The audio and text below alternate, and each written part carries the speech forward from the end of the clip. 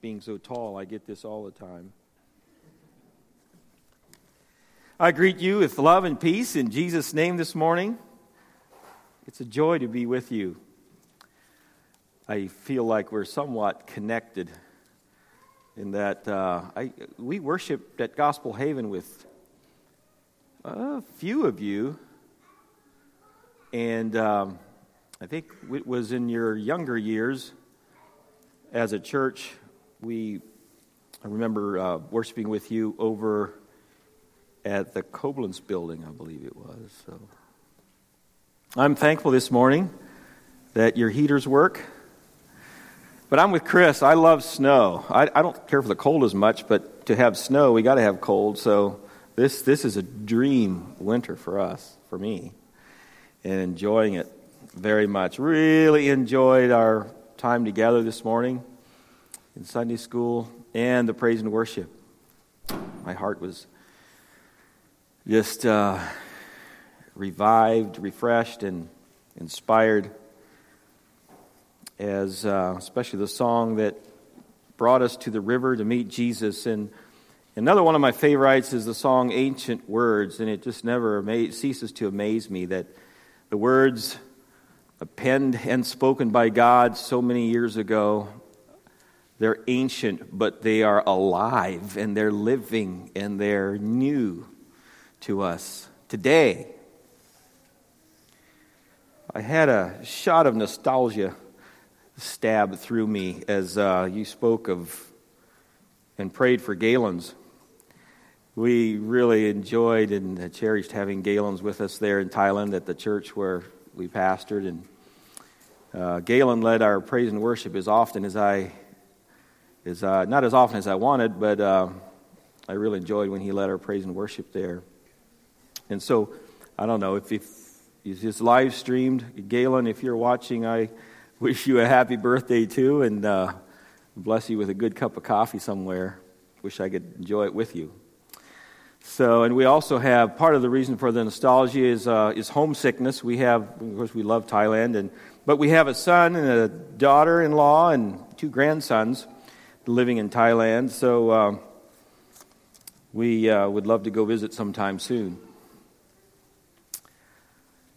This morning, a few thoughts to preface the sermon is something that I've thought about and I'm reminded of at times, that when we become followers of Jesus, when we give our lives to Christ, we become Jesus followers, and we become image bearers. And so we are to be little Christs. And God designs that we reflect His character and influence others to follow Him. Since the beginning of time, and especially ever since He called out a people to be a separate people, to make known His ways to the world, to draw people to Himself. That is our calling and opportunity, privilege, and responsibility. And so you are, whether we're in the kingdom or not, whether people are in the kingdom or not, all people are influential to some extent. That takes on a higher degree of importance as we become followers of Jesus, and we are to influence others in the ways of God.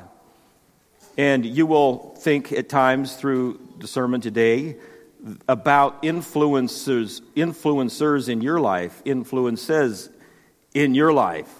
What are things that influence us? And more importantly then, how does my life influence others? In the last election, I read of an account somewhere out east where a candidate that was running for an office did not respect his opponent very highly. He was of the opposing party, and he was caught by a police officer at night. Him and his girlfriend, I think, were out vandalizing the signs for his opponent. They were taking them down and tearing them up. And he did not like the influence. And he realized that the campaign signs are influential, and he didn't want that. And I think his influence decreased. It was discovered that he had no driver's license, and I believe his the plates on his car were invalid as he was running for office. We are influential, whether we're on the positive or the negative side of influence. I want to call our attention, again in preface to the sermon, to Joshua. Joshua was a man of influence, of powerful influence. Joshua was the successor to Moses. And in Joshua 24, he's giving this call, this passionate call to God's people, the Israelites. Some of them were serving other gods. They, however, had completed the conquest of the new land, the new country. And Joshua, in his closing, in the closing days, or it appears here perhaps days, months of his life, he says to the people, he says, "Now, therefore, fear the Lord and serve him in sincerity and in faithfulness. Put away the gods that your fathers served beyond the river and in Egypt, and serve the Lord. If it is evil in your eyes to serve the Lord, at least make a choice. Choose today whom you will serve, whether the gods your fathers served in the region beyond the river, or the gods of the Amorites in whose land you dwell. But as for me and for my house, we will serve the Lord."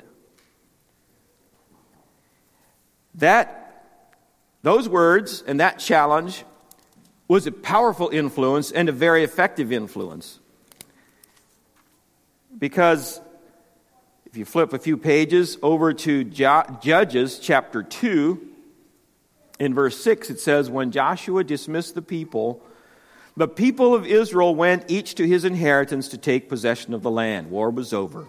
Now it's time to start building homes and building businesses and establishing your homes. And the people, this is the effect of Joshua's influence. In verse 7 it says, "And the people served the Lord all the days of Joshua and all the days of the elders who outlived Joshua, who had seen all the great work that the Lord had done for Israel." Isn't that powerful? This one of the highest desires of my heart, is that in spite of my weaknesses and my carnality and my just all my bumps and flaws, that somehow that my life, I know this is your desire as Christians, my life and your life would inspire others to follow God and to follow Jesus. And it not only did they follow God all the days of Joshua's life, but all the days of the elders that outlived Joshua. So Joshua's life had a powerful impact. And then in verse 8 it says, "And Joshua the son of Nun, the servant of the Lord, died at the age of 110 years. And soon after that follows a verse that I haven't researched all these verses, but to me I say about this verse in Joshua 2 verse 10 is the saddest verse in the Bible. One of the saddest verses in the Bible. It is so sad. It says, "And all that generation were gathered to their fathers." That was Joshua and the elders that outlived Joshua. And then there arose another generation after them who did not know the Lord or the work that he had done for Israel. How tragic.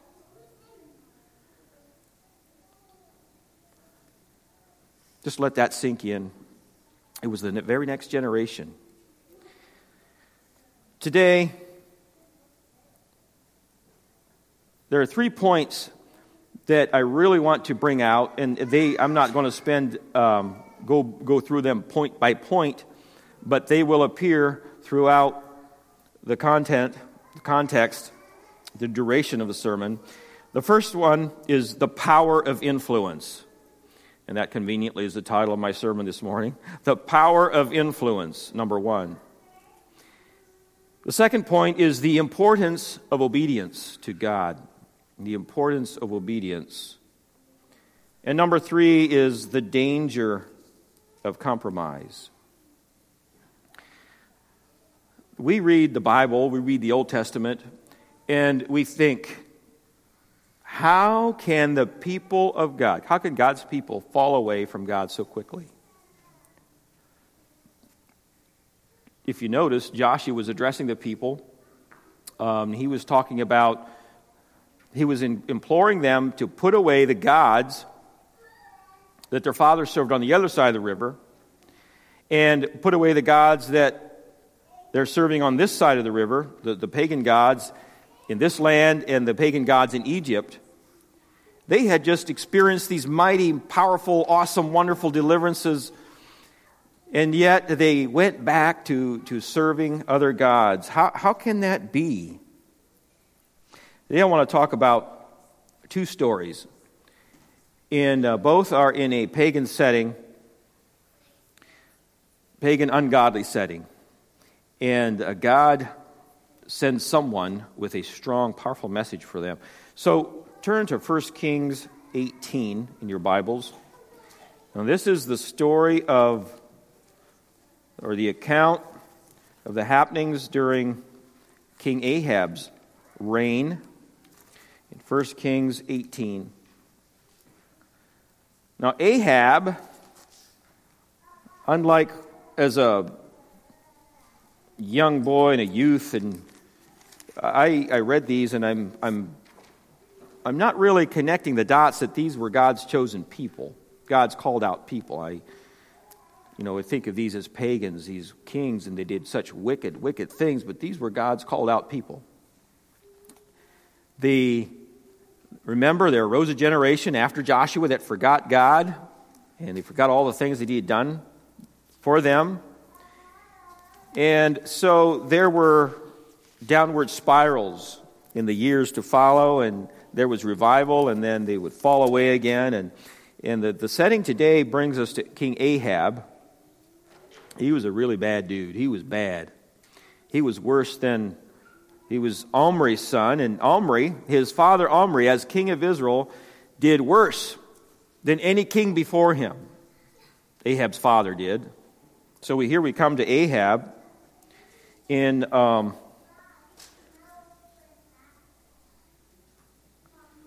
to read just a few verses to kind of introduce this.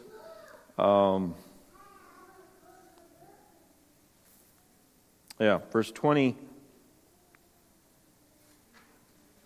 verse 30 of 1 Kings 16 says, "And Ahab, son of Omri, did evil in the sight of the Lord more than all who were before him, as if it had been a light thing for him to walk in the sins of Jeroboam the son of Nebat.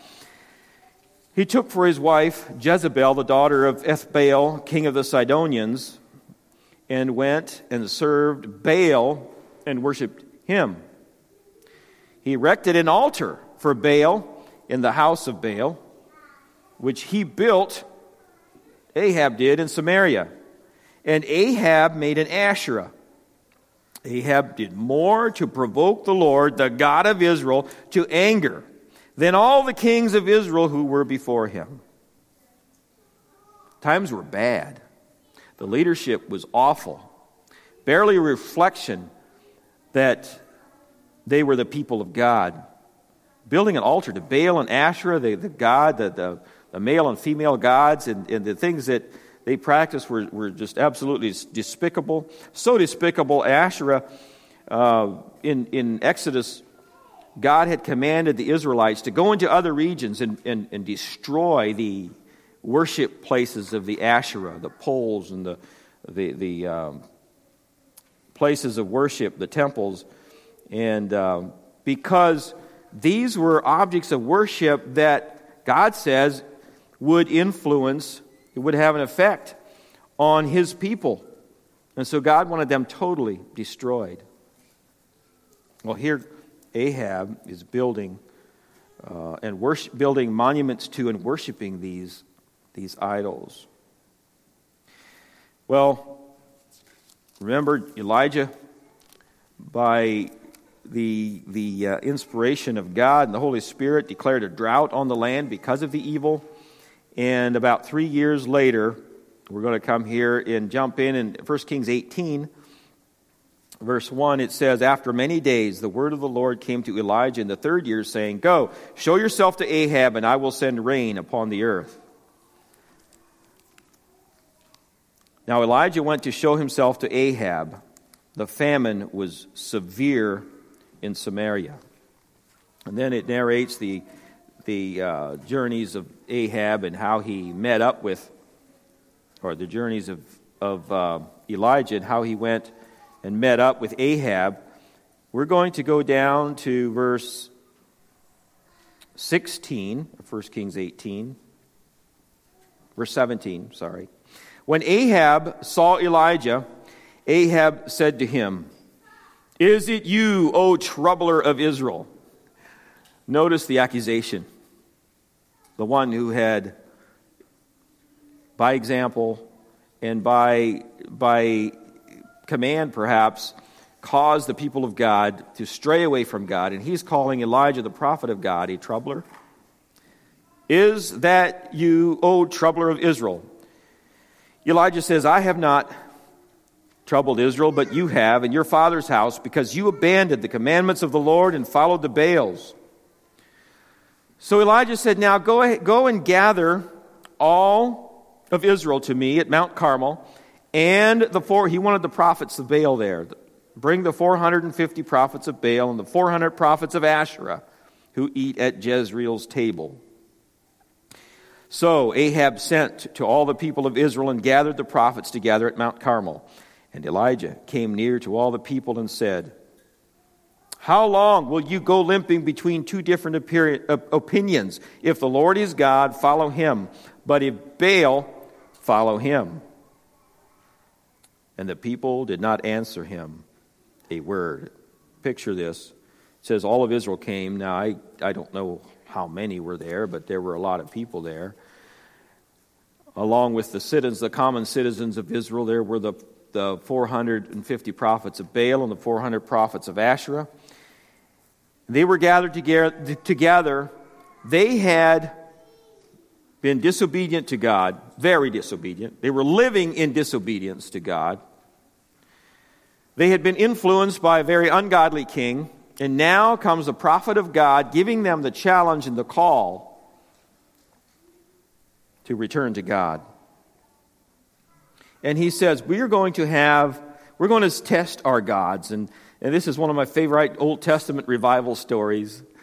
He says to the priests of Baal, he says, we're going to bring me 2 bulls. You guys are getting one, I'm getting the other one. You guys go first. And so the account here, I'm just going to narrate through this quickly. The prophets of Baal slaughtered the bull, put it on the altar, and they prayed to their God, "Oh God, hear us." They started in the morning, and they went on and on and on until noon. And the Bible says that no one heard, no one paid attention. They're getting more and more intense. It says in verse 26, they took the bull that was given to them, prepared it, and called upon the name of Baal from morning until noon, saying, "Oh, Baal, answer us." But there was no voice, and no one answered. And they limped around the altar that they had made. So this was going on for hours and hours, and the God did not answer them. Elijah started having a little fun with them. It says he began to mock them, saying talk a little louder, for he is a God. And maybe he's meditating. Maybe he took a trip. Says maybe he's sleeping and you have to wake him up. And he actually says, maybe he went to the bathroom. Maybe he's relieving himself in verse 27. Oh, and they with a renewed frenzy started calling on the name of their gods louder and louder. It says they cried aloud and they cut themselves as was their custom. And they leaped, they jumped on the altar that they had made. The blood gushed out on them. What a grotesque, horrible scene as these probably demonic influenced, if not filled people were crazy, trying to implore their God to answer. As midday passed, they raved on until the time of the offering of the oblation. This was now afternoon going into evening, but there was no voice, no one answered, no one paid attention. Then Elijah said, it's my turn. Come near to me. And just look at the steps that Elijah took in pointing the people back to God. He repaired, last part of verse 30, he repaired the altar of the Lord that had been thrown down. He took 12 stones, according to the number of the tribes of the sons of Jacob, to whom the word of the Lord came, saying, Israel shall be your name. And with stones he built an altar in the name of the Lord, and he built a trench about the altar, as great as would contain 2 seahs of seed. He put the wood in order and cut the bull in pieces and laid it on the wood. And he said, fill 4 jars with water and pour it on the burnt offering and on the wood. Do it a second time. Do it a third time. And they did it till the water ran around the altar and filled the trench with water. Everything that Elijah did pointed to God. He repaired the altar. He used the 12 stones. And those that were watching knew enough about who they were that they, I'm sure, thought about how badly and how sadly, how tragically they had strayed away from the ways of God. The 12 stones pointing to their identity as the people of God. He built the altar the way God had designed for the altar to be built. And then he chose that there will be no magic, no trickery, no smoke and mirrors in this. It will be known by the time this is over, it will be known that God is the one true God. And he prayed at the time of the offering, verse 36, the time of the offering of the oblation, Elijah the prophet came near and said, O Lord, God of Abraham, Isaac, and Israel, let it be known this day that you are God in Israel, and that I am your servant, and that I have done all these things at your word. Answer me, O Lord, answer me, that this people may know that you, O Lord, are God, and that you have turned their hearts back. Then the fire of the Lord fell and consumed the burnt offering and the wood and the stones and the dust, and licked up the water that was in the trench. And when all the people saw it, they fell on their faces and said, The Lord, He is God. The Lord, He is God. And it was judgment time. And Elijah said, Seize the prophets of Baal, let not one of them escape. And they seized them, and Elijah brought them down to the brook Kishon and slaughtered them there. Elijah. What is the definition of Elijah? Does anyone know the definition of his name? If you know it, say it. The people said it. The definition of Elijah is the Lord, He is God. The Lord, He is God. You will find that definition if you Google the meaning of the name Elijah. Elijah was a man of powerful influence. because he was a man that walked in obedience to God and a man that did not compromise for evil. And that is a challenge. Today, we don't live in a box where we're untouched and unaffected by the evil surroundings of the prince of the power of the air, of the evil in the world. You're not here all week together as a body, all cozy here, where you're not affected by the surroundings out there. You're not in here, you're not reading your Bible all day, every day. We're out there.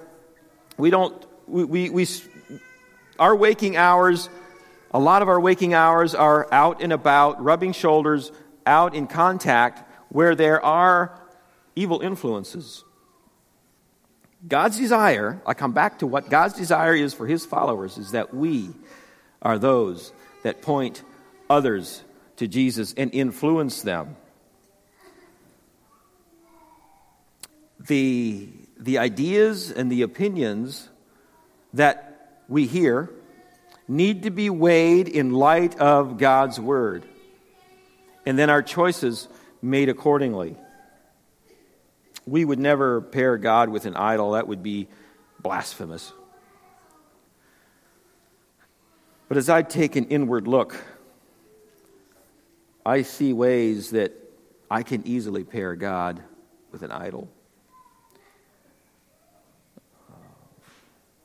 I invite you to evaluate your life with me this morning in light of God's Word, in light of this story, to see are there things in my life that I've paired with God, and if we have, then we need to repent. In the name of Jesus, stop the things that are coming between me and God, the compromises and the disobediences. And there are a few things I thought of that affects us as a church, and it's the prosperity gospel or it's legalism. It's cheap grace without repentance. It's counterfeit gospel where there's no discipline, there's no discipleship, and I call that cheap grace. In James 1, verse 27, talks about what will be the reflection of those that have pure religion. The term religion is used. And one of those three is that we keep ourselves unspotted from the world.